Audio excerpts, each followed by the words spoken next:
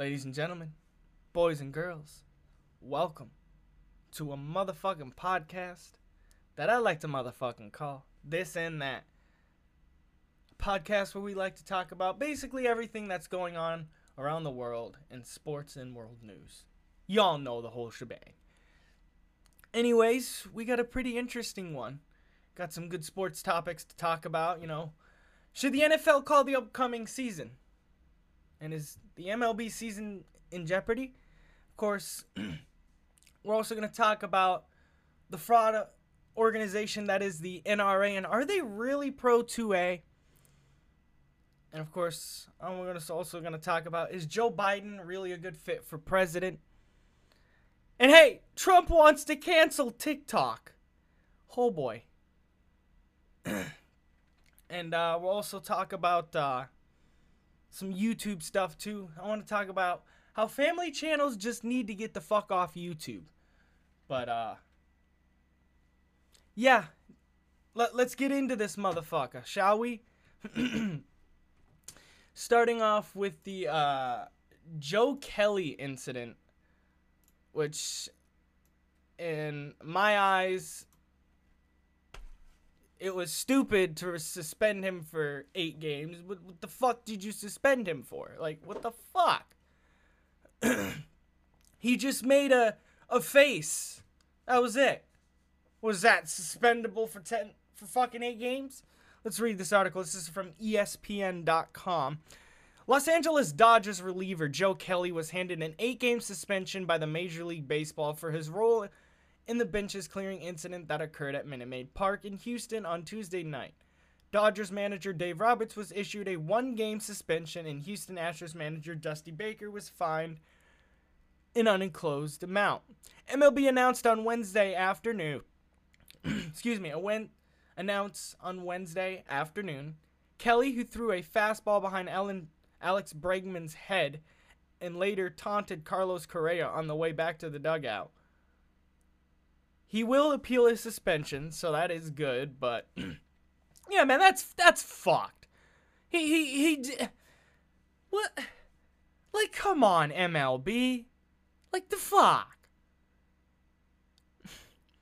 The man should still be playing fucking baseball right now. You know?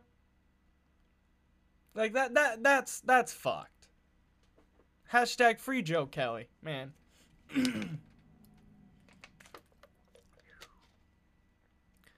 Oh, fuck. But he will appeal his suspension, making him available for the series finale. Roberts will serve his... Excuse me, I just took a monster fucking dab before this podcast, so it's kind of got me choked up a little bit. But, yeah. Roberts will serve his 1-game suspension, prompting bench coach Bob Green to be Wednesday's intern manager. So, fuck yeah. I mean, I guess it is what it is. Honestly, in my eyes, Joe Kelly should not be suspended at all. I know, he really didn't do anything too bad. Like, what the fuck?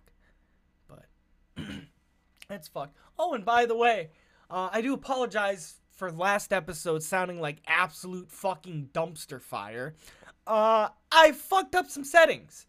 Yeah, that's right.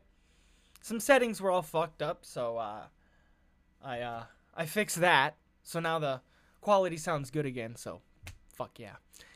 Anyways, hashtag free Joe Kelly, though. Like, fuck, man.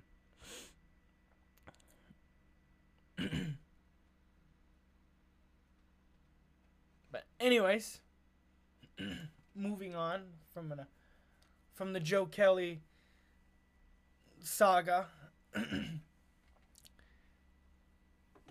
As we move on to the next topic, we're going to talk about a little bit of some hockey. Sorry, I was waiting for the stinking page to load up. The internet here sucks ass. So, got to deal with what the fuck we got. But the Chicago Blackhawks ban costume headdresses at United Center Games team events. Oh, God. Here the fuck we go. The Chicago Blackhawks have banned fans from wearing headdresses as costumes at teams events and home games at the United Center, the team announced Wednesday. We have always maintained an expectation that our fans uphold an atmosphere of respect. Wow, I can fucking read. I'm stoned. And after extensive and meaningful conversation with our Native American partners, we have decided to formalize those expectations, the team said in a statement. Moving forward, headdresses will be prohibited for fans entering Blackhawks events or the United Center when the Blackhawks home games resume. These symbols are scarred, traditionally reserved for leaders who have earned a place of great respect in their tribe, and should not be generalized or used as a costume for everyday wear. Okay. Okay. Oh boy. I honestly don't know what to say. Hey, the fucking Hurricanes just scored. Let's fucking go. I'm watching the Hurricanes game in the background. Don't mind me. But, damn. Fuck. That's fucked, bro. I'm not sure what else to say about this one, man. Let's continue reading here. We'll read another paragraph. The Blackhawks are taking part of the NHL's 2014 postseason in Edmonton. Chicago is scheduled to return to the United Center for home games next season. So yeah, basically teams are going to be playing on their home ice next season, you know. They're basically confined to Toronto and Edmonton right now. So yeah, that was my phone. But professional podcaster here. Fuck yeah, man. Professional podcast, bro. Yes, best broadcast, man. I'm sorry, this podcast is fucking garbage. I don't know why the hell you're listening to it. But anyways, earlier this month, the Washington Redskins, fuck you, that's what I'm going to call them. The Washington Redskins decided to retire its nickname, and the Cleveland Indians opted a renew on theirs. The Blackhawks doubled down, and they said they wouldn't change their nickname. Chicago argued that its team name honors a Native American leader who has been inspiration to generations. So fuck yeah, man. I guess that's gonna be interesting as the Hurricanes just fucking scored again. Hell yeah, it's 3-1. But I'm sorry, I have the game on in the fucking background, man. Gotta watch the Canes, man, but fuck it. Also gotta get a podcast out. Ugh. But moving on from that, should the NFL just call the fucking season, man? This is coming from NFL.com. NFL Insider notes, opt-out concerns for coaches, why character concerns loom larger amid COVID-19. More.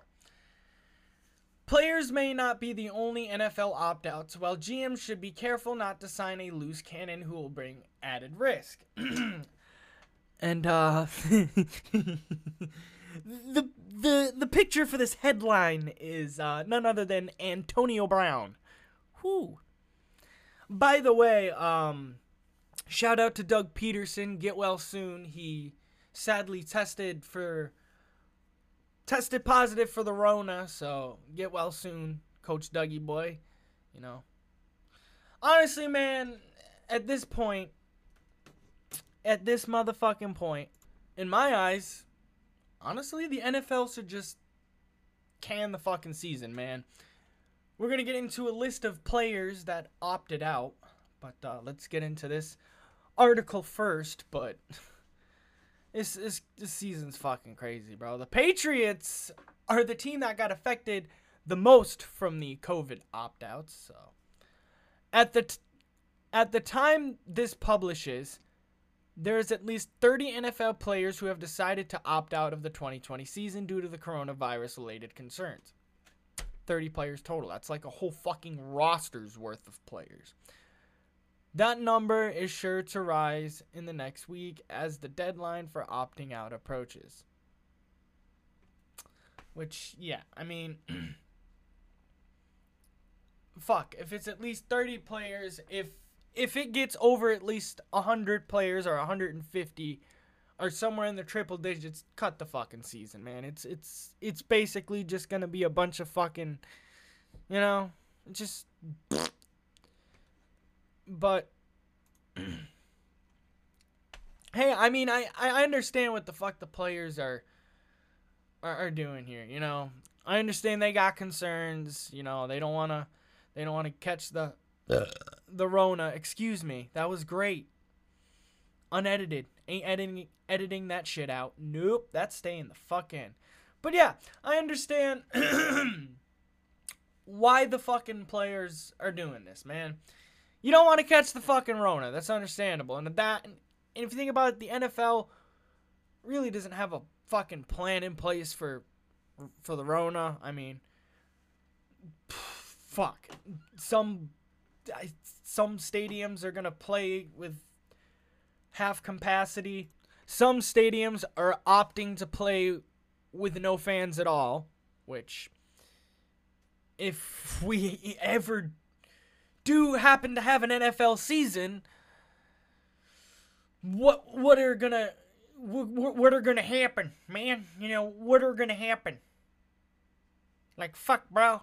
We need a goddamn answer, NFL. What the fuck? Sorry, I don't know what the hell happened there. But, like, what the fuck?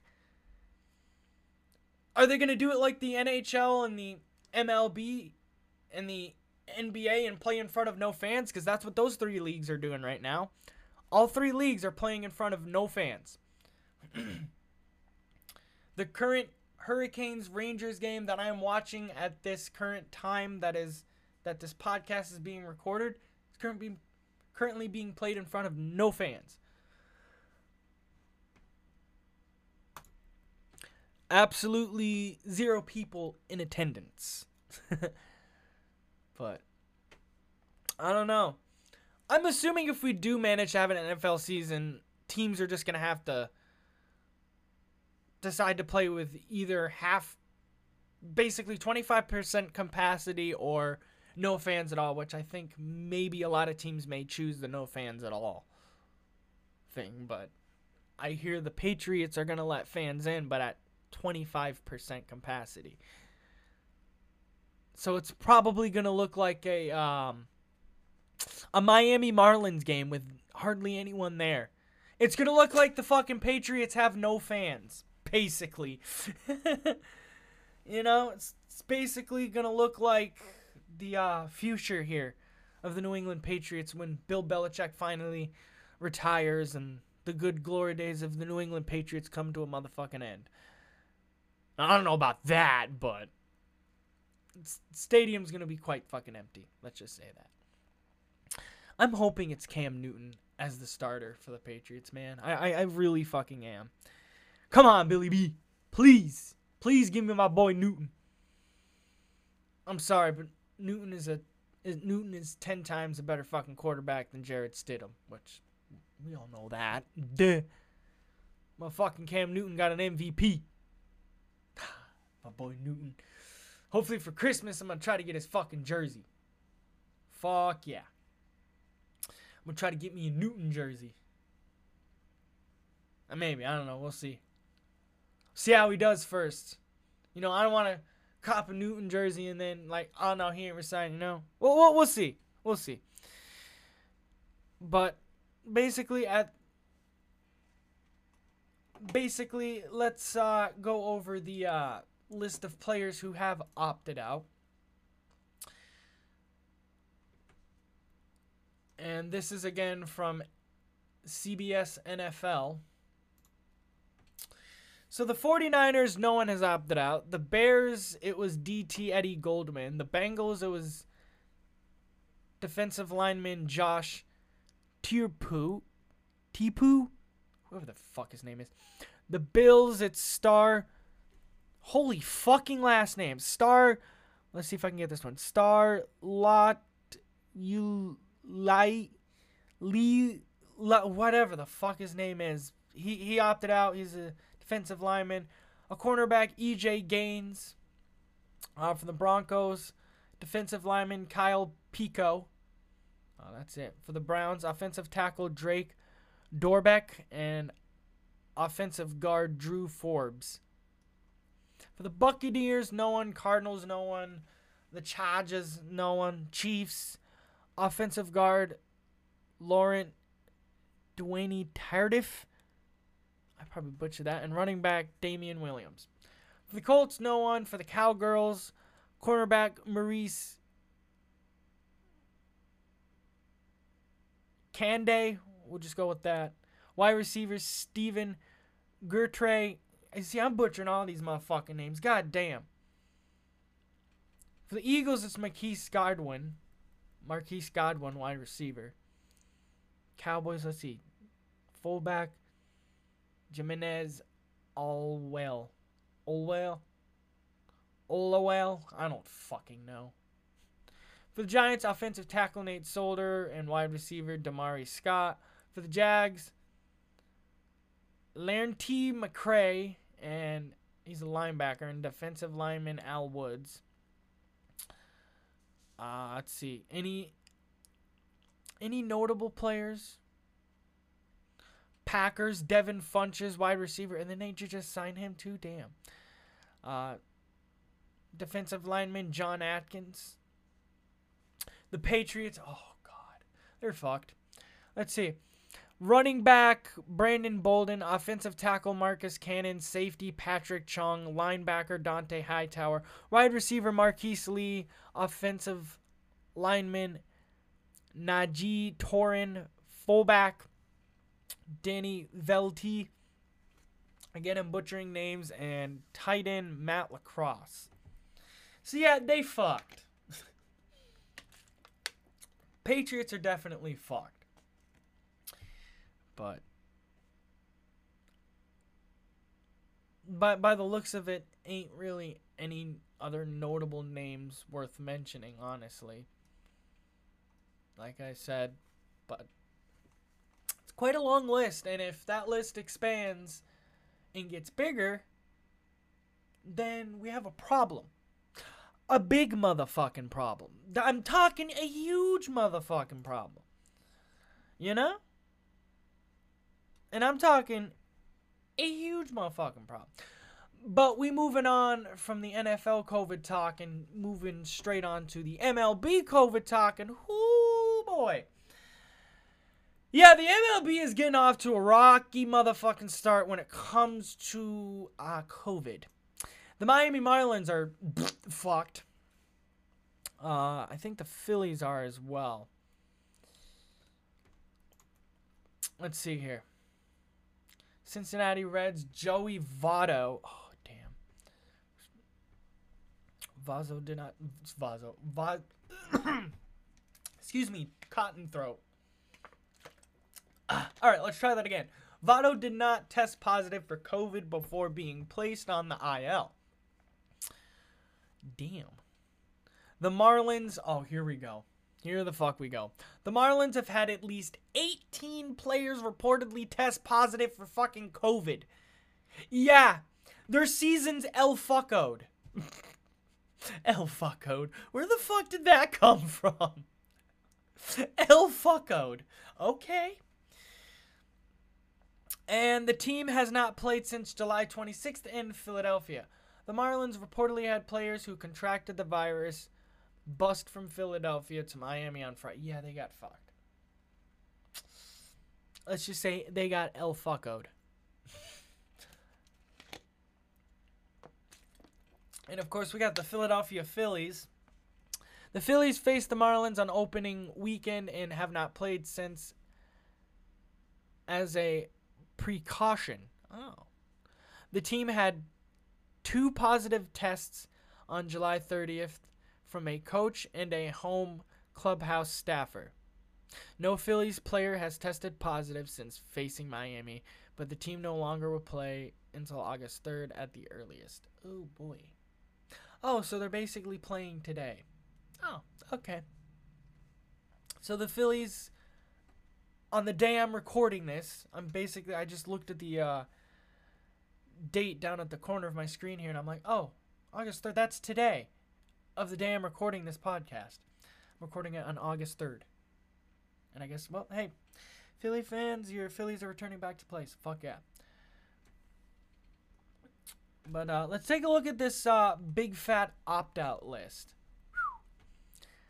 Mike Leake, the D-backs. Ryan Zimmerman from the Nationals. Joe Ross from the Nationals. Ian Desmond from the Rockies. Tyson Ross is a free agent. William Castillo from the Nationals. David motherfucking Price from the Dodgers. King Felix from the Braves. Nick Markakis from the Braves, but he's like, you know what? Fuck this shit. I'm playing the motherfucking ball. Hector Nosey from the Pirates. Buster motherfucking Posey from the Giants. Michael Kopech from the White Sox. Jordan Hicks from the Cardinals. Colin McHugh from the Red Sox, which is a huge motherfucking blow right now. And hold on, we'll get into the Red Sox pitching as a little mini segment here in a minute. But Tim Collins from the Rockies. Colin Stewart from the Orioles. Asan Diaz from the Marlins. Laszlo Chan from the Brewers. Francisco Lindor is a free agent. Yoenis Cespedes from the Mets. And 11 MLB umpires have reportedly opted out as well. So, yeah, basically the season so far in the MLB is not getting off to such a hot start. Oh, boy. Yeah, nah. It ain't looking too hot for the MLB. Sorry to say, baseball fans.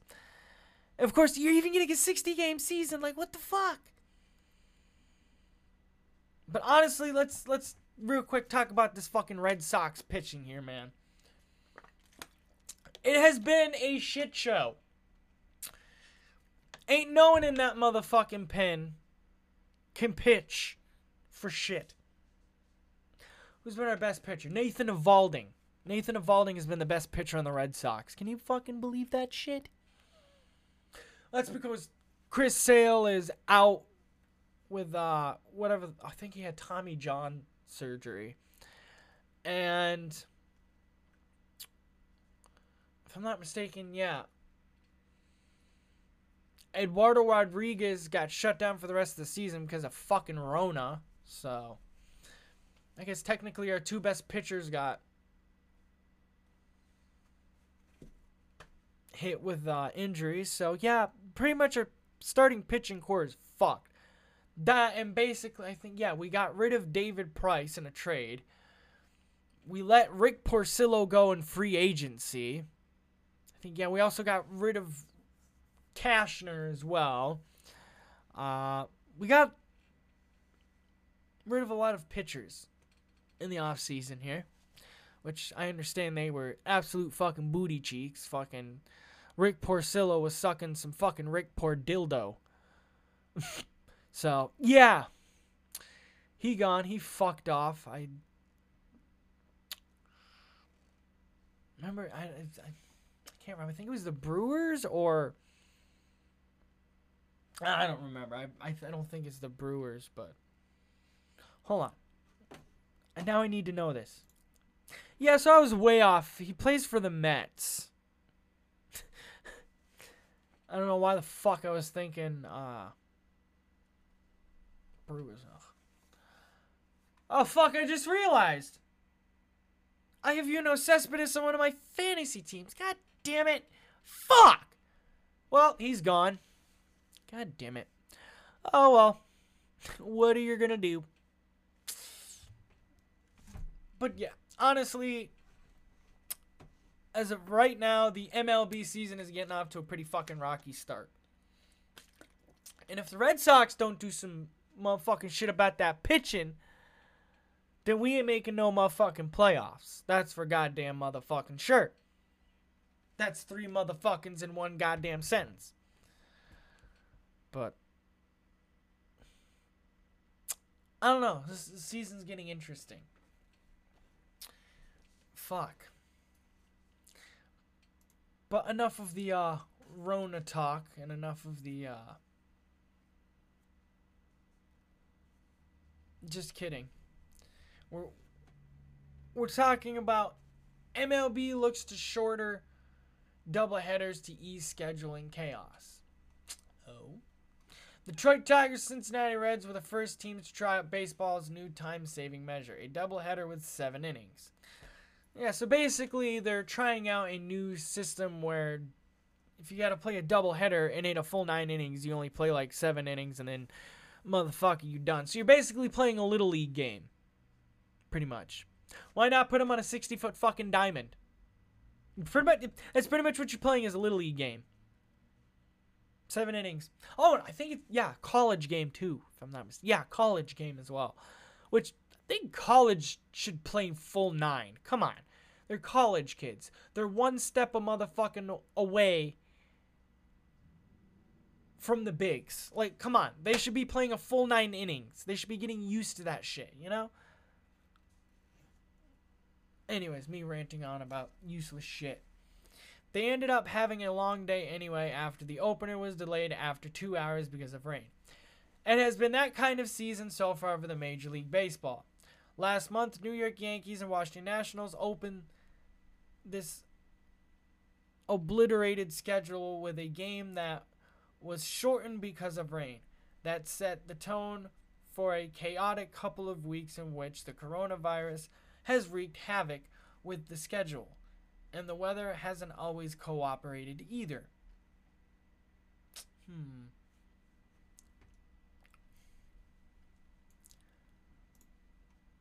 Honestly, if you think about it, the MLB should have done a fucking bubble in Canada like the NHL. But fuck it. Put them in Toronto and in Montreal. I don't know if that... Montreal Expo Stadium still alive? Still around? I think it is. If it is, fucking renovate that bitch. Turn it into like a little... Oh, no, that's right. All 30 teams are fucking playing. Never mind. And we're doing a regular season. Yep, never mind. That won't work. Scratch that. Throw the fuck that plan out. No, it's done. I got nothing.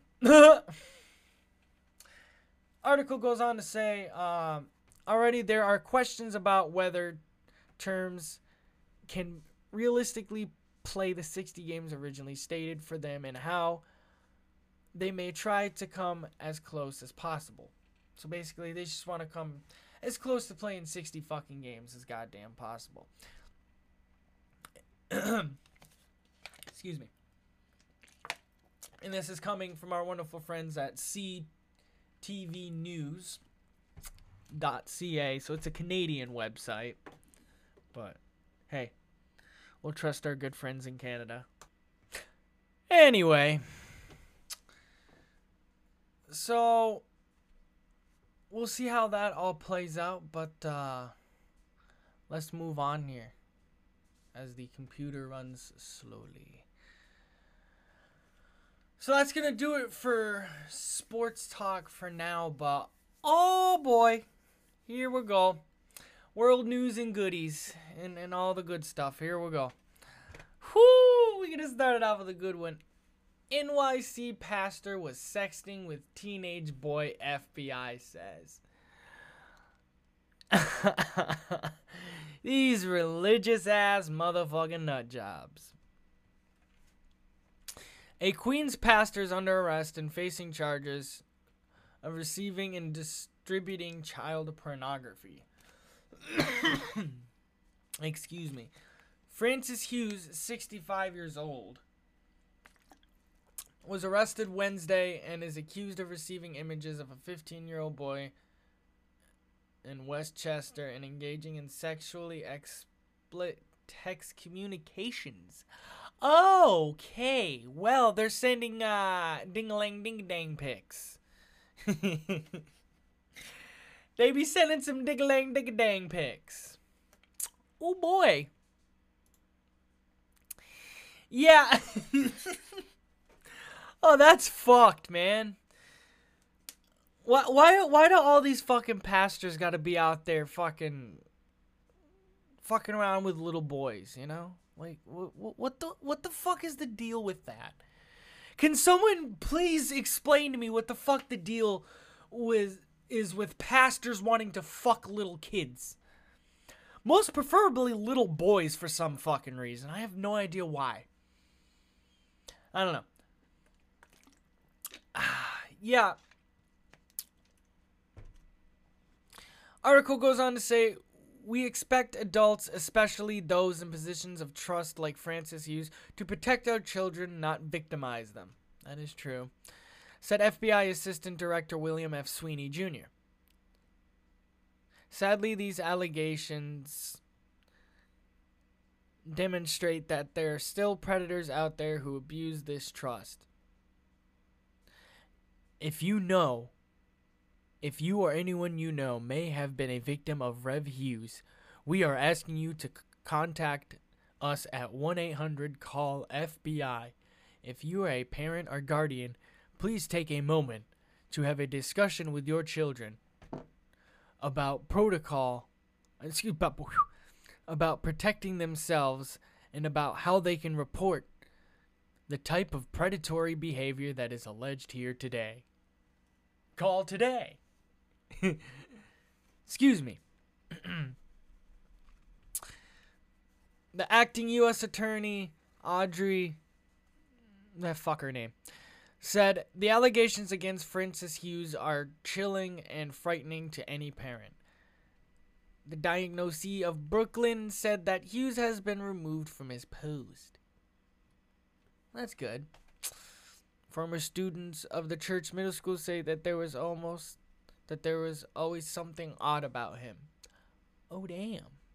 He always used to be like a little over friendly, and he used to be a little touchy sometimes. A former student said, that's why I always thought there was something off about it. Yeah, okay, yep.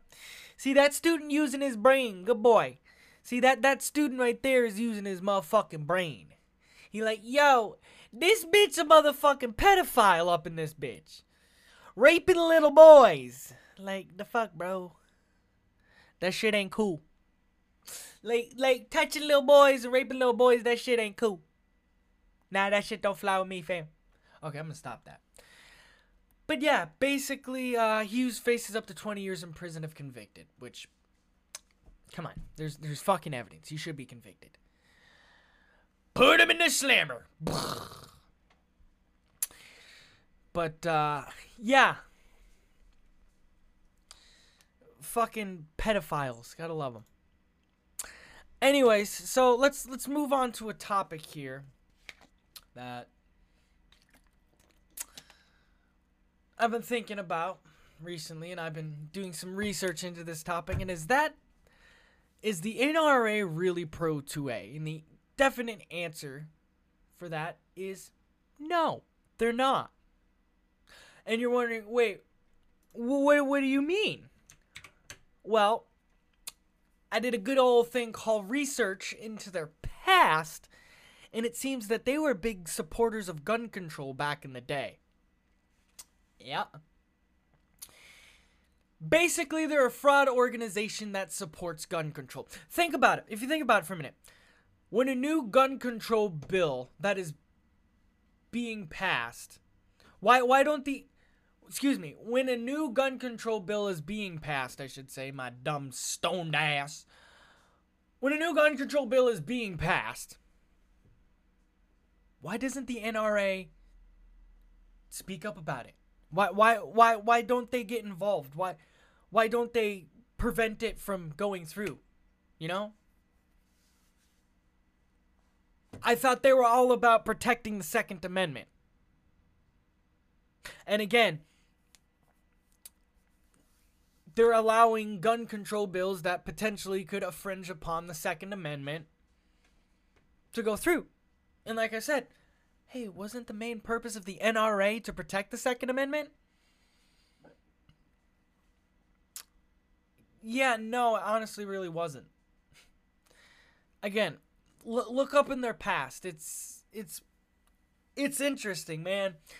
Here I am scrolling through their Twitter and Facebook and Instagram pages, and they're all pro 2A bullshit posts. But then I'm like, I looked into their past a little bit, and I'm like, let's dig a little deeper here into the NRA. And it turns out that they were a gun control advocate group. They advocated for gun control back in the day. And let's face it, they still do advocate for gun control today. Again, like I said, if you think about it for a minute. Why doesn't the NRA speak up when a new gun control bill that could potentially infringe upon the Second Amendment is being passed? Why don't they speak up? You know why? Because it means more gun lovers will go out and buy more guns, which means more money into their pockets. And no, I'm not saying the NRA sells guns. You know?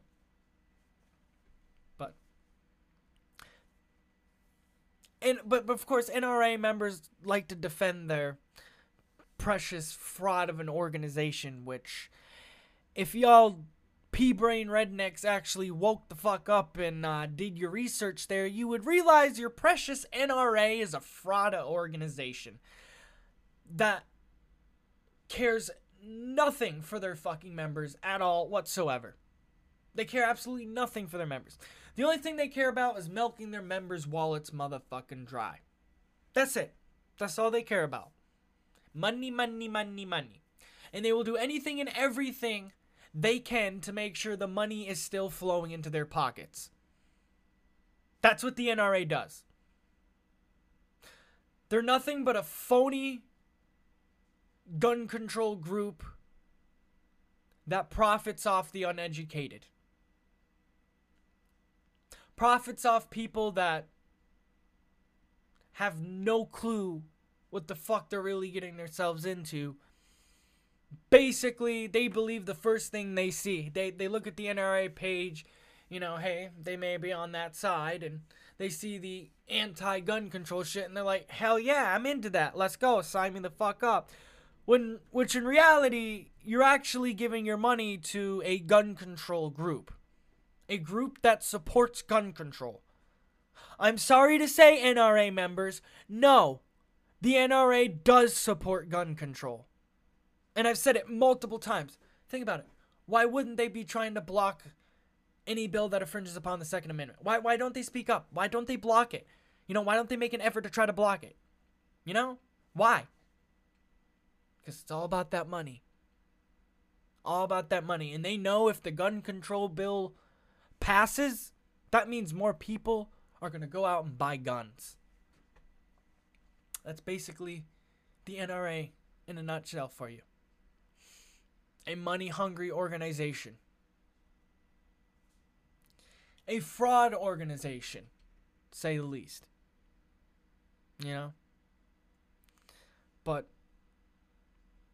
I suggest you people do some research into their past for those who are hardcore NRA and, you know, believe the shit that they're actually spewing. Hey, do me a big favor and research their past, you know? Because like I said, the gun lovers that support this shit, y'all really don't know what you're getting yourselves into. Okay? And I may sound like some 15-year-old fucking kid. Nah, fam. I'm 23 years old. I've done my research. I've looked up this shit. It's out there. You all can research it too. You know? But that's my tidbit on that. Moving swiftly along. Joe Biden. Is he really a good fit for president? Honestly, I look at Joe Biden as another controversial president. A type of president we don't need, you know. We don't need another fucking president in office with a bunch of fucking allegations, with a bunch of bullshit, you know. We don't need any of that. That's basically what the fuck we're getting now with our current president. And I'm going to admit, I am a Democrat. I'm a registered Democrat. Okay? And I can tell you wholeheartedly that I'm not voting for Joe Biden. The guy is a joke. Okay? He's basically another, let's just say, headache of a president. And we already have a headache of a president in office. We don't need another one. And I'm sorry to say, Biden supporters, but that's what Joe Biden is. And this is coming from a Democrat. This is coming from the mouth of a Democrat. Joe Biden's a joke. I'm not gonna lie. I supported him at one point, you know, but then I looked into him. You know, then I looked into his campaign, and it's just like, of course, you got all these sexual assault accusations. You know, we already have a president with sexual assault accusations. We don't need another one. You know, we don't need that bullshit. It's obvious the DNC rigged this bullshit so that Joe Biden would win. They basically rigged the nomination and took it away from Bernie. I'm obviously still going to vote for Bernie Sanders. At this point, my mind's been made up. Yeah, he's not on the ballot anymore, but hey, don't mean I can't write his name in. And if you're a Bernie supporter as well, I suggest you also write his name in. Fuck Joe Biden. He don't fucking deserve to be president. Like I said, the guy is another headache of a fucking president. We don't need another headache of a fucking president. We already have a headache of a fucking president in office. We don't need another one. And that's what the fuck Joe Biden is. And I'm going to read some of his stupidest fucking quotes ever. Alright? This is from botching the stats at the campaign event in Pennsylvania, June 2020. He then corrected himself to say 120,000. And he basically said, now we have over 120 million dead from COVID. Beautiful. Biden said this on his quip that if blacks voted for Trump in 2020, they ain't black. I shouldn't have been such a wise guy. Joe Biden. Oh, here we go. Here's a famous one. To the factory worker who accused him of trying to end the U.S. Constitution's Second Amendment, which guarantees the right to bear arms. Yeah, we all know what the fuck the Second Amendment is. The U.S. presidential candidate also called the car plant worker a horse ass during a campaign stop. Quote, you are full of shit. Said to a fucking a worker. A factory worker. Biden said this, quote, Biden, who is of Irish descent, got into hot water for appearing to imply Irish people are stupid. I may be Irish, but I'm not stupid. I can go on.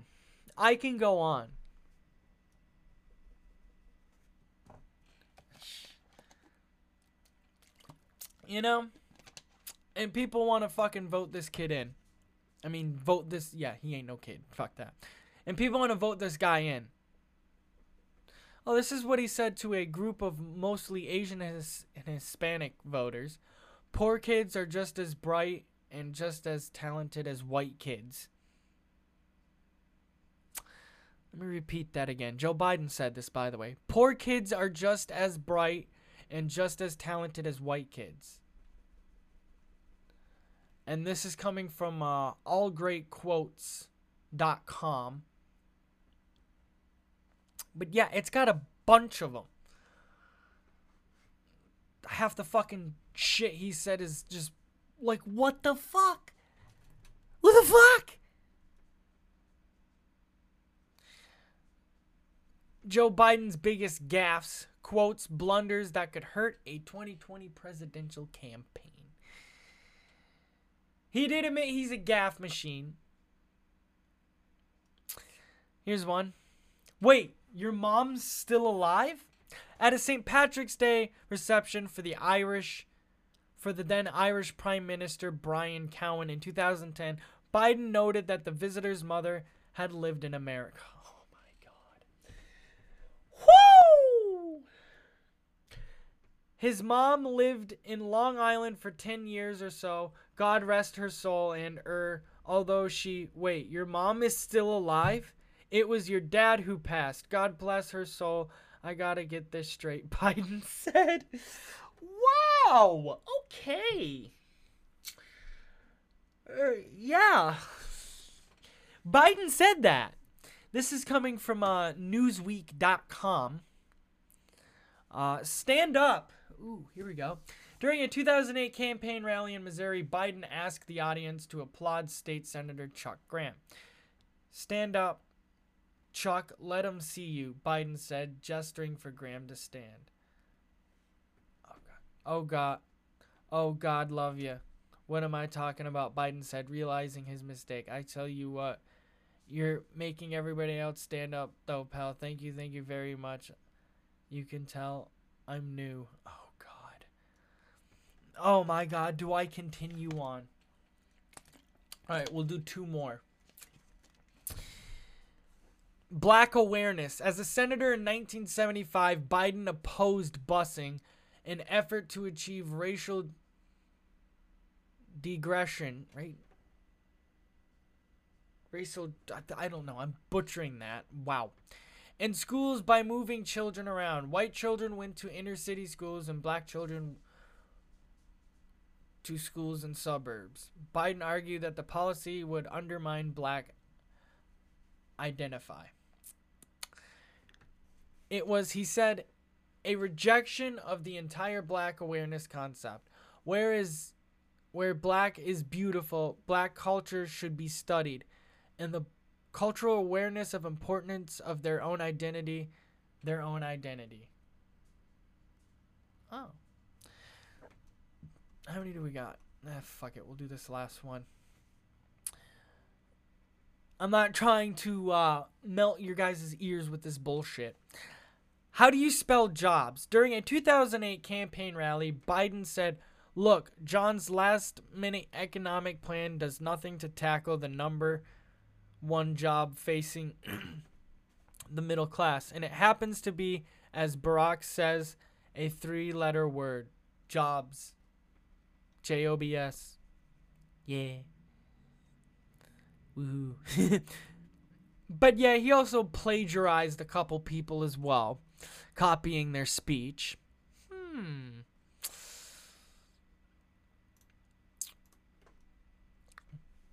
I got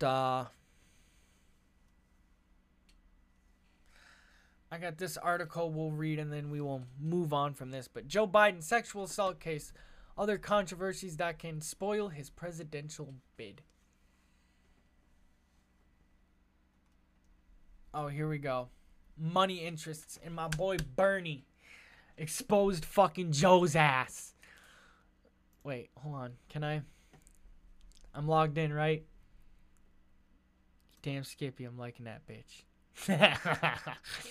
Alright. One of the sharpest lines of attack unlisted by Sanders was in context to Biden's relations with money interests. The BBC quoted Sanders as saying in March that the former vice president bailed out the crooks on Wall Street who nearly destroyed our economy 12 years ago. This was in relation to the steepest freefall the U.S. stocks had witnessed in a day since 2008 subprime mortgage crisis. Separately, the Vermont senator also alleged during poll debates that Biden took money from his backers, which was in sharp contrast to his campaign that he claims was managed mostly through fundraising and small donations. And then Bernie Sanders tweets out, here's the deal. Joe Biden has reportedly advocated for cuts to Social Security. I've fought my whole career to protect and expand it. And then Joe Biden tweeted out, here's the deal, folks. Social Security is on the ballot this year, and the choice couldn't be clearer. I'll protect and expand it. Donald Trump will cut it and take it away. Oh, God. Hold on. I got to see this tweet real quick here. What the fuck is this? Oh, it's okay. It's a video of Trump, of course. Okay, so, but yeah, pretty much to sum this honestly all up, Biden's just gonna be another fucking headache with a bunch of more bullshit on his name, like Trump is already, you know. But anyways, moving on from Joe Biden and all that BS, Trump wants to cancel motherfucking TikTok. Let me repeat that again. Trump wants to cancel motherfucking TikTok. Yeah, that's right. Trump says, fuck TikTok. Trump to give TikTok's Chinese owner 45 days to reach deal to sell sources. Basically, Microsoft wants to swoop in and buy it. President Donald Trump has agreed to give China's ByteDance 45 days to negotiate a sale of popular short video app TikTok to Microsoft Corp. Two people familiar with the matter said on Sunday, August 3rd. Whoops. My bad. I bumped the mic. Oops. But basically, U.S. officials have said TikTok is under its Chinese parent, poses a national risk because of the personal data it handles. So basically, TikTok harvests the fuck out of your data and is basically a data-hungry app that, well, takes your data, takes your personal bullshit, your personal fucking privacy. China wants that shit. They're like, okay, we can spy on our people here, but how the fuck can we spy on people in America? Oh, let's make a fucking app that you can, let's basically make Vine, you know, buy out Dying Musically, turn it into a fucking big ass app. Which, if you think about it, TikTok saved Musically.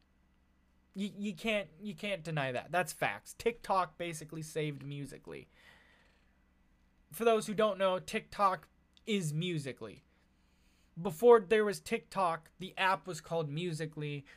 This is for those who don't know. Now, I guess it was bought our son. It's called TikTok now. So, but yeah, basically, Trumpty Dumpty doesn't like TikTok harvesting data.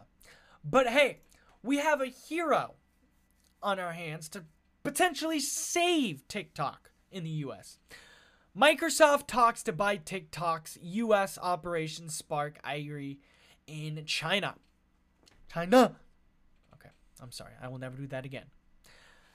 A potential shotgun wedding to Microsoft for TikTok's US operations provoked an outcry on Monday, August 3rd, on Chinese social media, as well as criticism from prominent Chinese investor in TikTok owned by ByteDance. The U.S. tech giant, the U.S. tech giant formally declared its interest on Sunday after President Donald Dumpy Pumpy Trumpy Dumpy Fump, who has cited national security risks posed by the Chinese. Basically, fucking Trump hates fucking China, is what I'm getting out of this. Trump hates fucking China. Isn't it obvious? Like, come on. Trump hates fucking China. We all know for a fact Trump hates China. Come on. But yeah, it's basically Trump hating on China, and it's like, yo, can't mine fucking data over here, which, since when the fuck did the U.S. care about our national security anyway? You know? NSA. What? Yeah, them motherfuckers. They be spying on us. I'm sorry, I will never do that again. But anyways, yeah. Donald Trump is like, nah, motherfucker. TikTok can go motherfucking fuck itself. You know? Trumpty Dumpty don't like motherfucking TikTok, bro. Like, come on. But hopefully Microsoft will save the day. Anyways, as we move along here, by the way, those two articles were from CNA.com. This next article is pretty sad. Nangalo Reef. Woman injured by humpback whale at Australian tourist spot. A woman suffered some serious injuries after being struck and injured while swimming with humpback whales off the coast of Western Australia. And fucking Australians don't give two single fucks. That's what I've realized with Australia. They just don't give two single fucks. Yes, you motherfuckers, Australia exists. But goddamn. We can officially label Australia as the country of not giving a single fuck. Australia has 0 fucks to give, is what we're putting out in this article here. The Australian woman, 29, was with a tour group at the popular Nangaloo Reef, I probably butchered that, on Saturday when she was struck. She reportedly suffered fractured ribs and internal bleeding. Yikes. St. John's ambulance said the woman had suffered internal bleeding and upper torso injuries from the crush. Yeah, I would fucking figure. Unconfirmed reports said that she was trapped between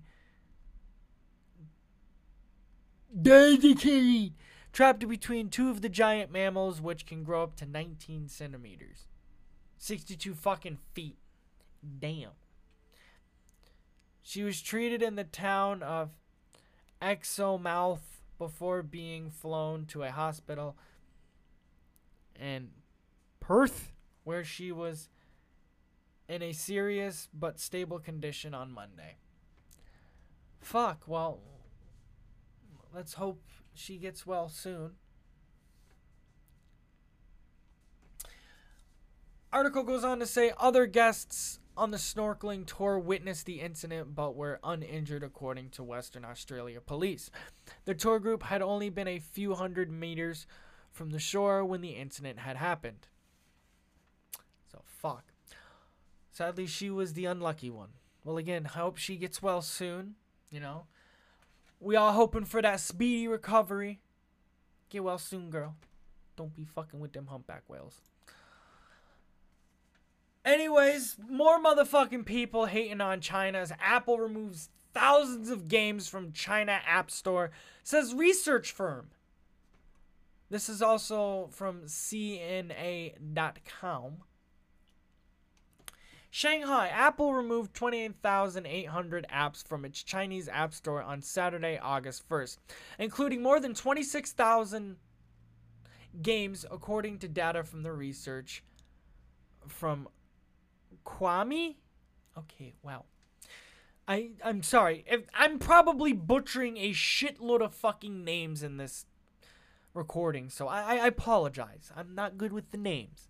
Apple did not immediately respond to a request for comment. Obviously, no one ever fucking responds to the media for a request for comment. Why? Because the media will just take it and fucking twist it into some other fucking bullshit like they normally do. You know? Because we all know the fucking media is a corrupt piece of shit. And I've always wondered what the media is outside of the U.S. Because we all know the media here is untrue, unbiased, not unbiased, but untrue, biased bullshit that is made up to fearmonger. That's basically what the media does here in America. Is they fearmonger. They do. And it's disgusting, you know? The news isn't the news, honestly. How can you believe half the shit they fucking say? I'm not gonna lie, I do watch the local news from time to time, and yeah, some of the stuff they say is believable, but most of it isn't. You know, I have a hard time believing a lot of the shit they're reporting, but a lot of the local shit, like people getting murdered, stabbed, you know, yeah, okay. There's that, but, you know.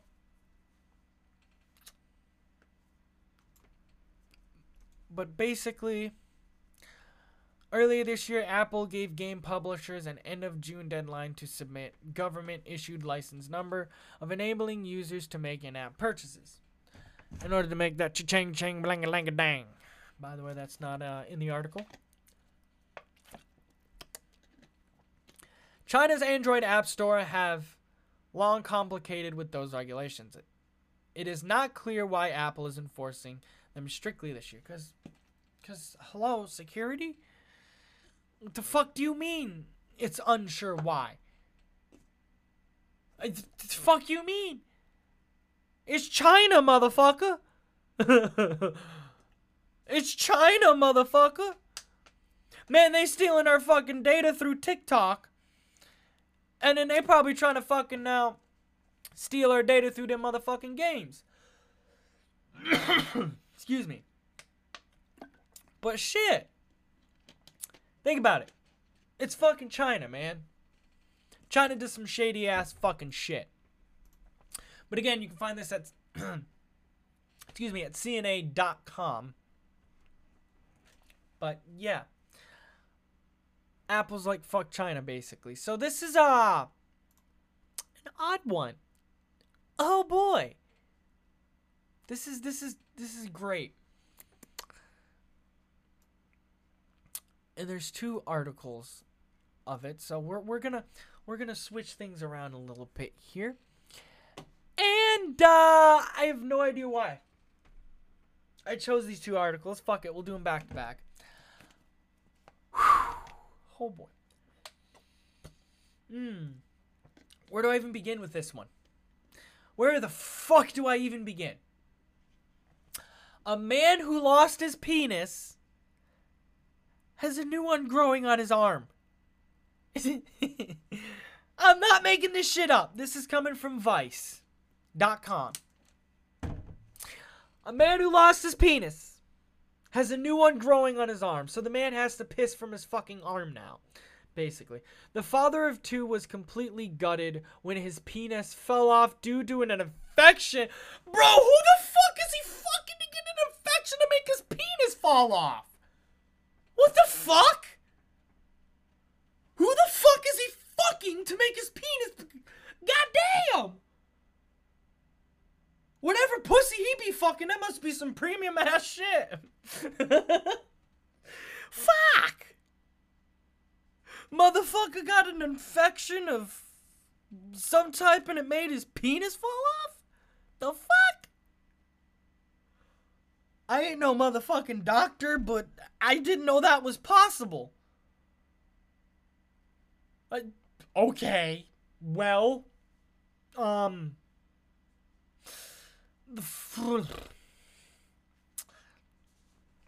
father of 2 is completely gutted when his penis fell off due to an infection, but is excited to see his new one grafted to his groin and ultimately used it what it was built for. So wait, when he fucks, he gotta fuck with his arm? What the fuck? And there's a picture on the Vice website of him carrying a giant penis. No lie. Carrying a giant fucking penis. Oh, as we read on, here we go. Oh boy. When he lost his penis to a blood infection. Motherfucker had some kind of AIDS or some shit. How the fuck do you get a blood infection and lose your penis? Motherfucker had to be fucking some kind of raunchy ass pussy or some shit. When he lost his penis to a blood infection, Malcolm MacDonald underwent a groundbreaking procedure to have a new one grown on his arm before it could be grafted to his groin. However, medical delays have left the 45-year-old with a penis attached to his forearm for the last 4 years. Well, good luck. Make that 5 years now due to the Rona. Because I've been through the devastation of knowing I was going to lose it, I just picked it up and put it in the bin. Oh, fuck! Oh, fuck! Oh, God! Oh, God! I can't imagine. I'm imagining that now. Oh, fuck! Oh, God! Oh, God! Why did I pick this fucking article? What the fuck? Jesus Christ! What the fuck did I pick? Okay. God. I did. It's when his penis fell off in 2004. McDonald told the Sun. What the fuck? Okay, let me start from. We lost his penis to a blood infection. Malcolm McDonald underwent a groundbreaking procedure to have a new one grow on his arm before it could be grafted to his groin. However, medical delay of him. McDonald told the Sun that he was completely gutted when his penis fell off in 2014 after an infection in his excuse me, what? Excuse me, what? How do you say that? Perineum. Perineum. What the fuck is that? The area between the anus and the scrotum or the valvula. So this man could have possibly taken up the butt? I'm not, actually, now that I look at the picture, there is a picture with him holding a giant penis and another guy. They're both wearing kind of the same matching outfits, but the guy holding the penis is blue shirt and the guy not holding the penis has a red shirt on. So there's a possibility that they could be... Anyways, otherwise known as the gooch or gruntle turn into septis. Because I'd been through the devastation of knowing I was going to lose it, I just picked it up and put it in the bin. McDonald explained to the paper, I went to the hospital and they said the best that they can do for me was to roll the remaining stump up in a little sausage roll. It was heartbreaking. Yeah, it must have been heartbreaking to lose your dick. I was going to say, honestly, I mean, the guy, he's 45 years old. I was going to say, if he was younger, fuck it. Just go transgender. Why not? I mean, you already don't have a fucking penis. Fuck it. Yeah, the guy's 45. Wait, would it be possible for a 45-year-old to... I think, I don't know. I'm not a transgender doctor person, so I don't have knowledge in said area. But, fuck, I mean, if he was younger, lost his penis... I mean, he could have went transgender, but, yeah. Guy lost his fucking sausage roll. That sucks. Staying on the topic of penises. What the fuck? What was that? Woman arouses the internet by accidentally buying pallet cutting board. Georgia Rogers said she couldn't believe the marble cutting board looked like a penis. Oh, yeah, it does. Oh, yep. I see a penis. Definitely see a tallywhacker there. This is coming from HuffPost.com. I'm assuming this is the Huffington Post. HuffPost. Well, I think it's the Huffington Post, but... Yeah, this is under weird news. As kitchen aids go, cutting boards aren't exactly cutting edge. But in Arkansas... Here, let me try to do it in my newscaster voice. As kitchen aids go, cutting boards aren't exactly cutting edge. But an Arkansas woman recently bought one that arousing the internet thanks to an unusual palette pattern in the marble. Georgia Rogers, 21. That's fucking terrible. I'm terrible. Georgia Rogers, 21, made the purchase a few weeks ago because she needed new kitchen supplies for her return to school. Whatever the fuck, Baptist University this fall. My mom knows all about kitchen stuff and knows what I like, Rogers told HuffPost. I told her I wanted a marble cutting board that was white and black, and she ordered it on Amazon. While Rogers is currently spending the summer in New York, the packages with her kitchen items were sent to her home in Little Rock. My mom opened the packages and called me, saying the board didn't look right. Then she asked me if I wanted to see it. She wasn't prepared for the photo that her mom sent her a short time later. My friend and I couldn't believe the marble cutting board looked like a penis. Oh, my friend ordered these cutting boards and this is what she got. Oh, and this is the tweet. Yep, that is a penis.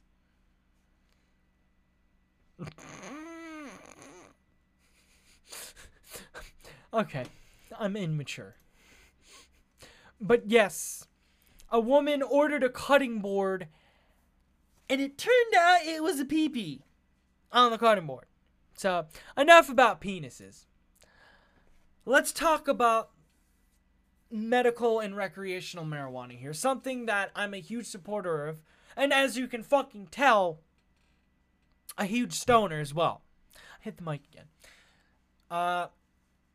But basically, I want to talk about the economic benefits of legalizing weed and the future of marijuana industry in America.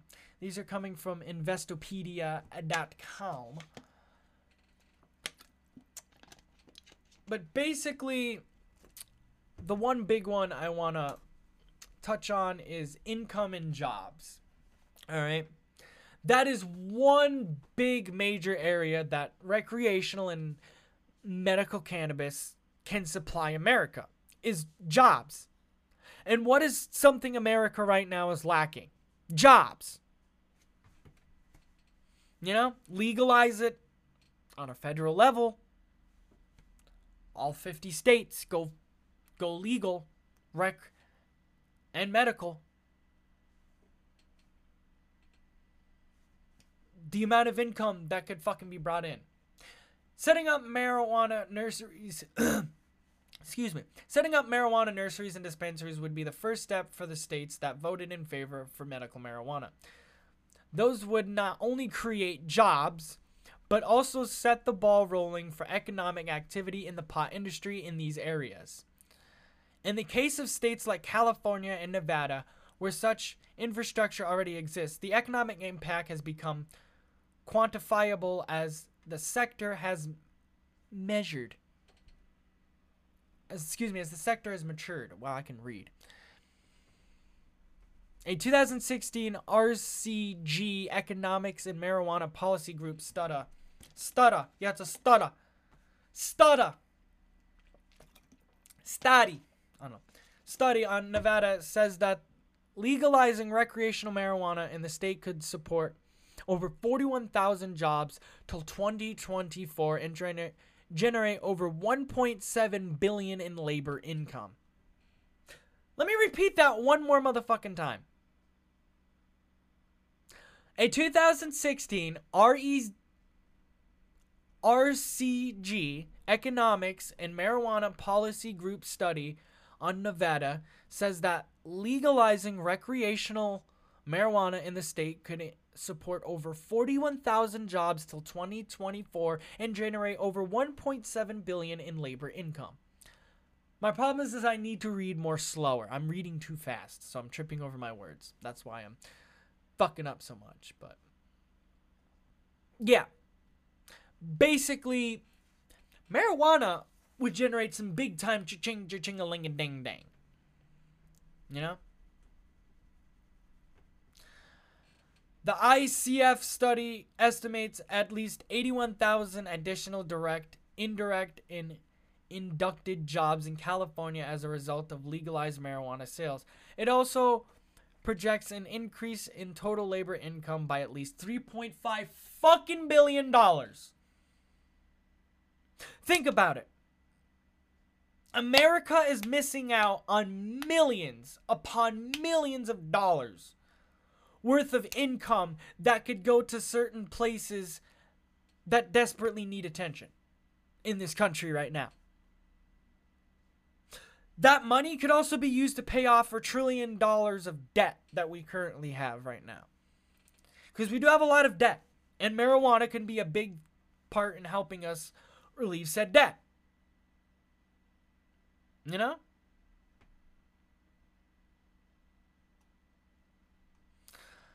Of course, let's see, what else do we got? Impact on tax revenue as well. Better than expected sales of marijuana in Colorado and Washington over the past several years have resulted in buoyant tax revenues. In 2019, Colorado collected more than $302 million in taxes and fees on medical and recreational marijuana. Sales in the state located over $1.7 billion. Sales in the U.S. were $12.2 billion in 2019 and is projected to increase to $31.1 billion by 2024. Again, we are talking billions of fucking dollars that could help the U.S. big time. And I mean big time. Here, let me see if I can't find the numbers for my home state. I do apologize for the background noise here you're hearing now. I just turned my fan on because it was starting to get hot where I was recording my podcast. So y'all are going to have to deal with the fan noise in the background, but I do apologize. Also, I tried my best to find the most up-to-date Massachusetts Cannabis Shop Report numbers, but the most up-to-date I could find was 2019. Recreational marijuana shops in Massachusetts ranked more than $420 million in sales in the first full calendar year of legalization. Oh, okay, so it's the first, okay. So, more than $420 million Massachusetts made last year off recreational marijuana. That's amazing. That's awesome. Other states could be making that too. Hell, even fucking more, depending on how big your state is, but yeah.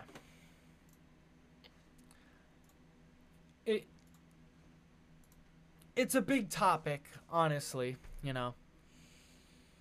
It is. Honestly, one big part of our problem is gone, and that is Jeff Sessions. He is Alonzo Alonso, so we don't have to worry about him anymore. He was one big problem for pushing the legalization of marijuana because his uneducated ass knows nothing about marijuana, obviously. Like, why the fuck would you want to oppose a drug? A medicine, I should say. Why the fuck would you want to oppose a medicine that is helping people? Yeah. It may be illegal, but it's actually helping people. Unlike the other fucking hardcore drugs people are doing. You know? Marijuana is actually helping people. It's just, it sucks. It pisses me off that people look at this plant as a fucking drug that kills people. You know, there's people out there that believe that marijuana fucking kills you. There are uneducated sheep out there that believe that bullshit. Which, name to me one person who has died from marijuana. Absolutely zero. Alright? Absolutely none. Zippo. Zero. Nada. But yeah, it would have a big time impact on the economy here in America. But the future of the marijuana industry in America, this is also from Investopedia. It is the world's most commonly cultivated, trafficked, and used illicit, wow, these words, brain can't handle, drug, and as the push for legalization at home and abroad grows, marijuana is gathering significant attention from investors, manufacturers, and researchers. Despite the plant being illegal under federal schedule as a Schedule 1 drug, which is bullshit, the U.S. legal marijuana industry was estimated at $13.6 billion fucking dollars in 2019, with 340,000 fucking jobs devoted to handling of plants. Let me repeat those numbers again. Industry was estimated at $13.6 billion fucking dollars in 2019, with 340,000 fucking people devoted to handling of plants. That's a big number. We're talking some big numbers right there. Big numbers that the U.S. are missing out on, big time. And I mean big time. Again, think of the good that marijuana could do for America. It could do a lot of good. People just don't realize that. People just don't want to believe that. Why? People want to believe bullshit. They want to believe made up lies. You know? Even in school, don't believe the fucking bullshit schools tell you about marijuana. The shit they tell you is not true. The other shit they tell you about hardcore drugs, yeah, listen to that. But don't listen to shit about marijuana because it's absolute fucking garbage. It's bullshit. It's not true. Again, they're fear-mongering people.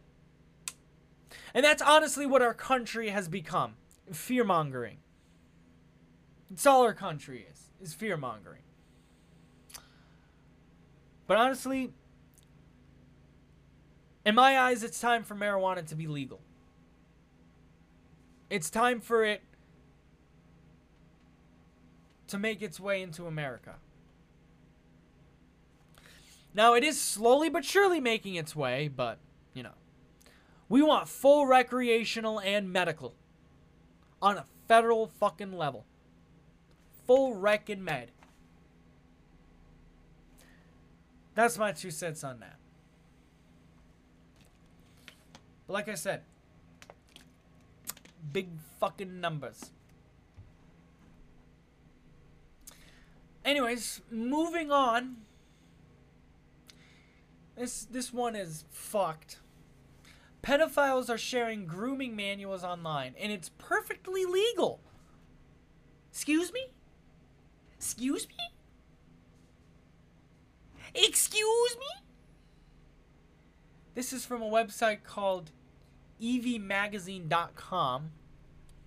It is a well-known fact that pedophiles are everywhere. Damn fucking straight. Fuck pedophiles, man.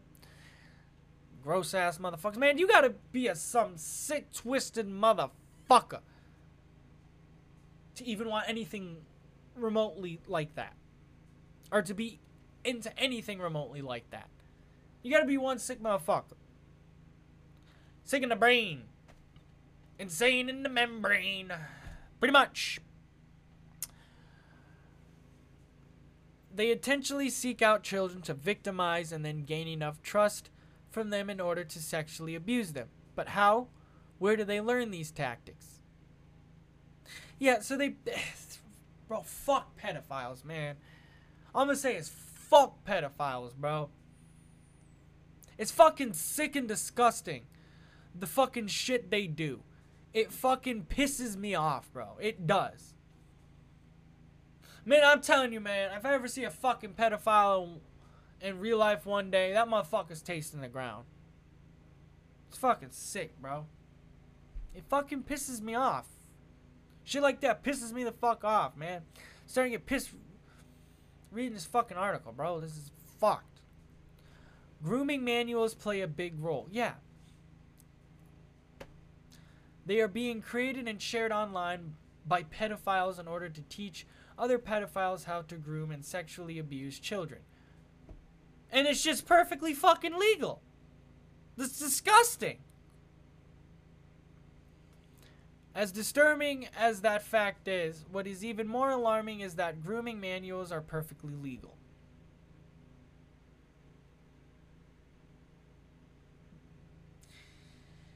Are you... Y'all got some fan time there. Bruh. Bruh. Bruh.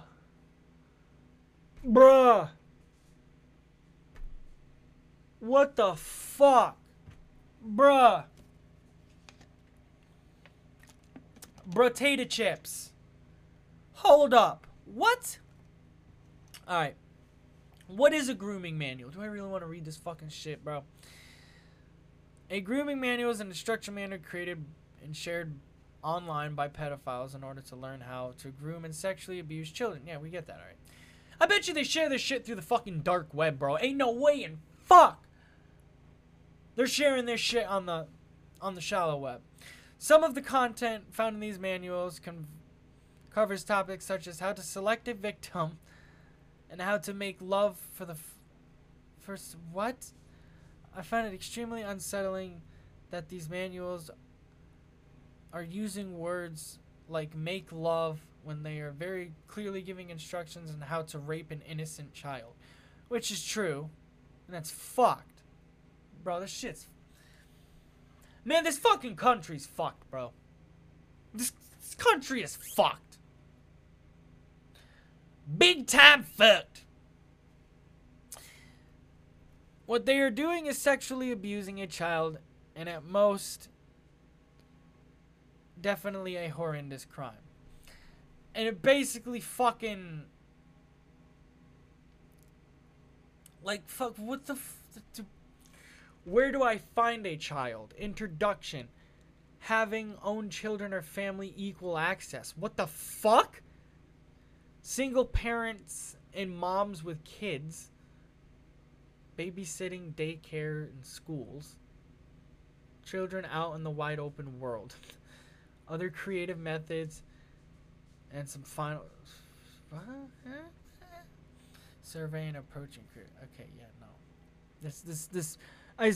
What the fuck? The practical steps. The fuck is this? Oh, and it tells you down here how can they be fucking legal. Hold on, we'll read that. Exploring the child's what? Okay. Whew. Moving on. But the thing is, in the sick, twisted mind of a pedophile, they are not doing anything wrong. In their mind, they have convinced themselves that their behavior is acceptable, which is true. Yeah, that children even enjoy it, which is not true. It's sick, I know. Yeah, it is. It is. It's fucked, and it pisses me off, honestly. These grooming manuals are normalizing a pedophile's interest in sexuality, exploiting children, and even reinforcing their behavior is acceptable. Which, again, is absolute fucked. How can grooming manuals be legal? Every single day, the Child Rescue Coalition monitors between 30 to 50 million records of sexual abuse and reports its findings to law enforcement, and recently uncovered 12 manuals that have been shared among pedophiles about 100,000 fucking times. Damn!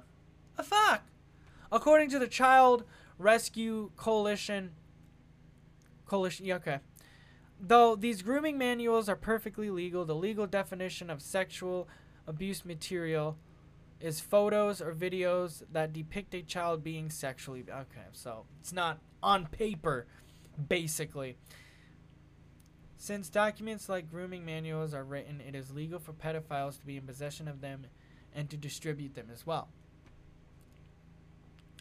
Damn.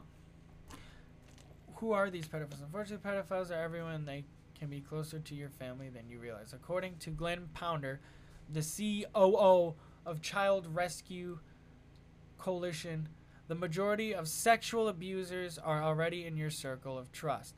Not only are predators learning how to groom children, but they are learning how to groom parents into gaining their trust and allowing them to be alone with their children. These pedophiles are the lowest of the low con artists, and they will do whatever it takes for as long as it takes to get what they want from their victims, which... Motherfucker, you showing signs, then... Yeah. Online predators are learning? Excuse me, what? Although online predators have always been a threat, there is even more now. There's even more now because of sheltering in place due to COVID-19. According to the National Center for Missing and Exploited Children, the number of suspected child abuse cases reported in the U.S. more than doubled, over 2 million in just 4 weeks of lockdown. I wonder why. More children have been staying indoors and using their screens a lot more, and pedophiles are taking advantage of this, according to Amy Burroughs, head of Child Safety Online Policy for National Security for the Prevention of Cruelty to Children. Jesus fucking Christ, these names! It's the perfect storm because children will be feeling more anxious, vulnerable, or sad. Many parents are busy working, so children are left to entertain themselves, and let's face it, most end up on a screen. Basically, I know this may sound invasive, but bro, if I ever give my fucking child a phone or a laptop, you damn Skippy, your boy is gonna have remote access and screen access to that bitch. Okay? Again, I know that may sound invasive, but hey, I'm protecting my fucking kid. I ain't got a kid right now, but like I said, if I ever had one, they got their own devices, that's what the fuck I'd be doing. But yeah, basically sick fucks grooming people and doing sick fucking twisted stuff that, oh boy, is disgusting. They honestly should automatically deserve the death penalty. But anyways, moving on to some more fucking Trump talk. Oh boy, oh boy. Does Donald Trump have a love-hate relationship for Fox News? That's right. It's literally back and forth with him. It's like at one point he loves them, he's praising them, and at another point he's fucking bashing them. Here's a couple of the tweets. Here's a tweet of him praising Fox News. Wow, really bad TV ratings for Morning Joe, at Joe NBC. At Fox and Friends, Fox News, doing great, leading all others by far. Hashtag CNN not a factor. Of course, you gotta throw in the CNN insult. But, yeah, there he is loving on Fox News. And then here's him hating on Fox News. Kinda. Oh god, it continues. I just looked down. Oh, fucking A, Donald. Jesus Christ. Fox News just doesn't get what's happening. They are being fed Democrat talking points. So, now they're a fucking left-wing news channel, according to Donald? Fox News, I guess, just isn't getting what's happening, though, man. They don't know what the fuck's going on. They're just being fed Democratic talking points, man. They don't know what the fuck going on. And they play them without hesitation or research. They forgot that fake news, CNN, and MSDNC, he calls them that. That's hilarious. MSDNC wouldn't let at Fox News participate even a little bit in the poor ratings Democrats debate. Yeah. Like the Republican debate will have great ratings, so get the fuck out of here. Even the radical left do nothing. I love how he calls us do-nothing Democrats. But yet, we have over 400 bills waiting to be passed on Mitch McConnell's desk. Anyway, so the Democrats laughed at the Fox News suggestion. No response for the people running at Fox News, but Fox keeps on plugging to try and become politically correct. They put Rhino Paul Ryan on their board. They hired debate questions to Crooked Hillary. Oh, and then he calls one of them what's this? Oh, yep. Then he calls one of the anchors from Fox News a fraud.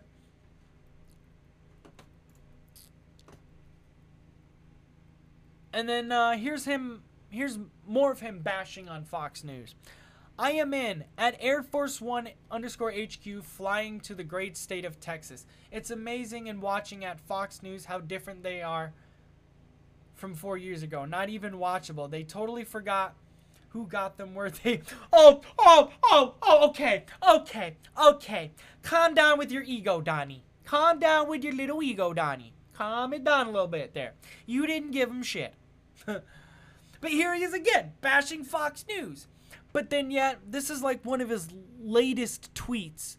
This was from today. Wow, really bad TV ratings for Morning Joe. Fox News is doing great. And then it's like, what? Do you hate Fox News or do you love them? I just don't get it with this man. I honestly fucking don't get it with this man.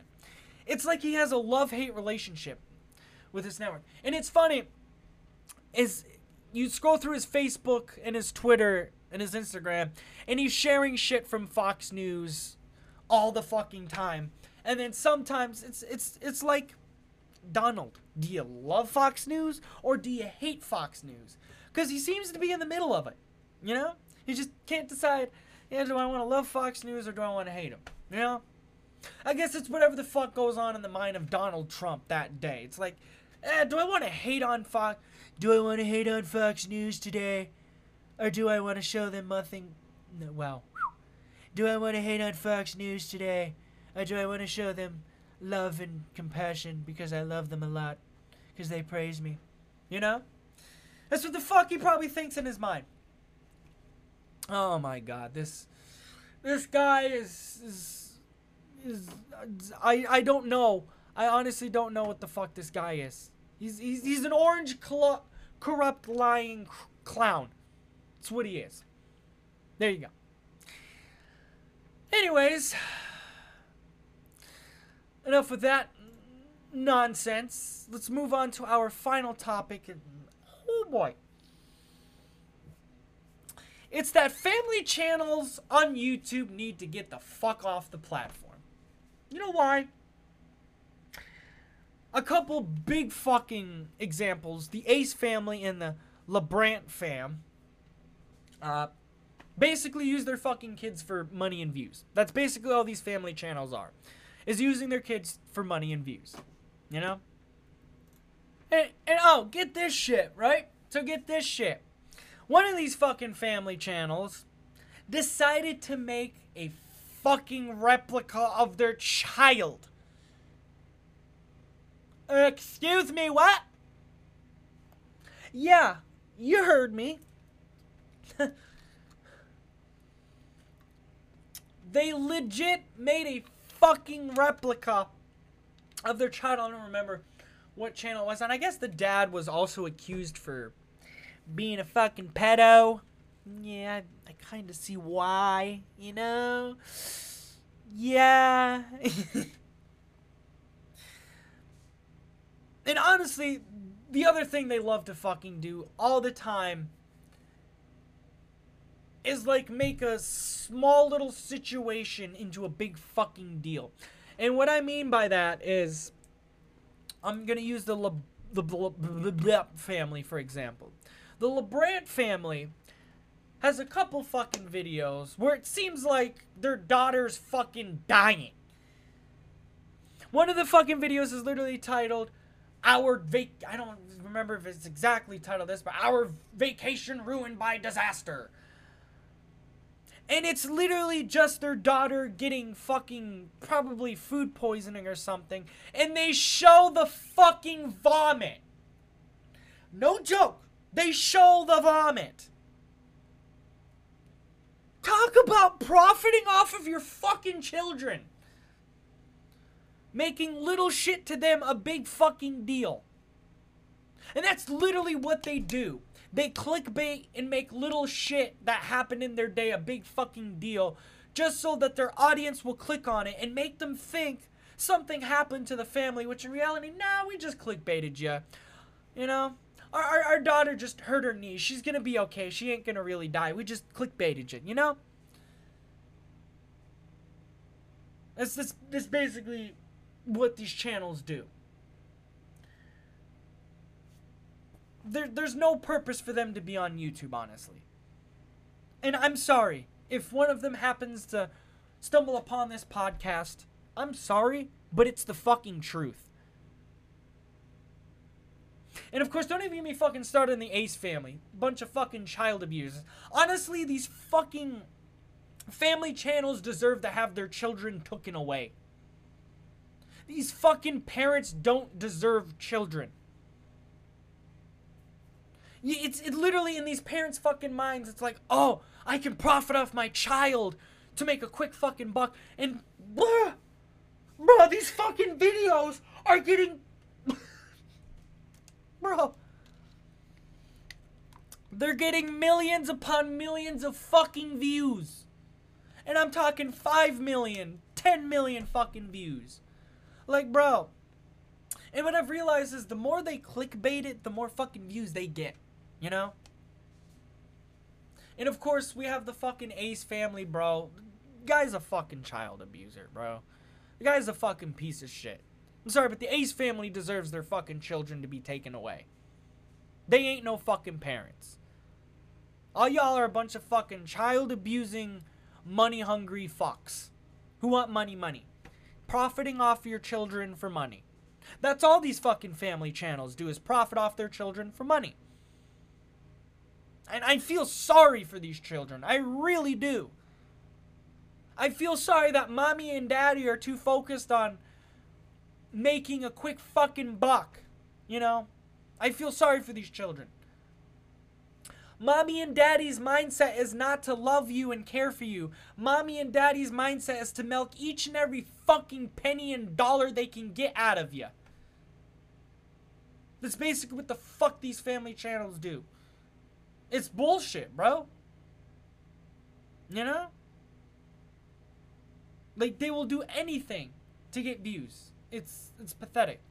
Like, they will take a small little situation out of their day and make it some big fucking catastrophic,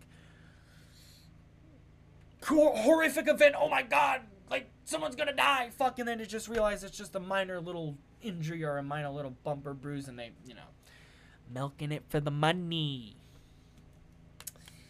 But yeah, I mean, what the fuck do you expect, honestly, man? It sickens me, and honestly, all these family channels should lose their fucking kids. Because let's face it, family channels aren't really fucking family channels. Alright? You want to know what the fuck a family channel is? A family channel is filming the best moments on your vacation. Or taking and sharing the best pictures of your vacation, you know? Making, yeah, I know, vlogs and all that, but fuck that, man. No one wants to hear you just fucking blah, blah, blah, blah, blah, blah. Which, yeah, I know I do vlogs from time to time, but yeah. But, like, come on. We just want to, like, cut to the fucking chase, you know? Of course, you gotta have that filler, gotta have that ad revenue, gotta have that ching ching like a dang da dang. You know? And it's just, ugh. It pisses me off. It really does. Why this shit happens? Because honestly, people want money. And honestly, people will do anything to get fucking money. If that even means not giving a single fucking milking their children for every cent they can. You know? Honestly, fuck the Ace family and fuck the LeBron family. I hope their fucking kids get taken away. Because all they are a bunch of money-hungry fucks. That's it. Bunch of money-hungry fucks.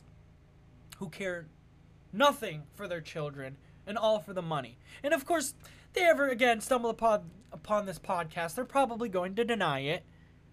Which, gotta cover it up to protect the profit, right? You know? You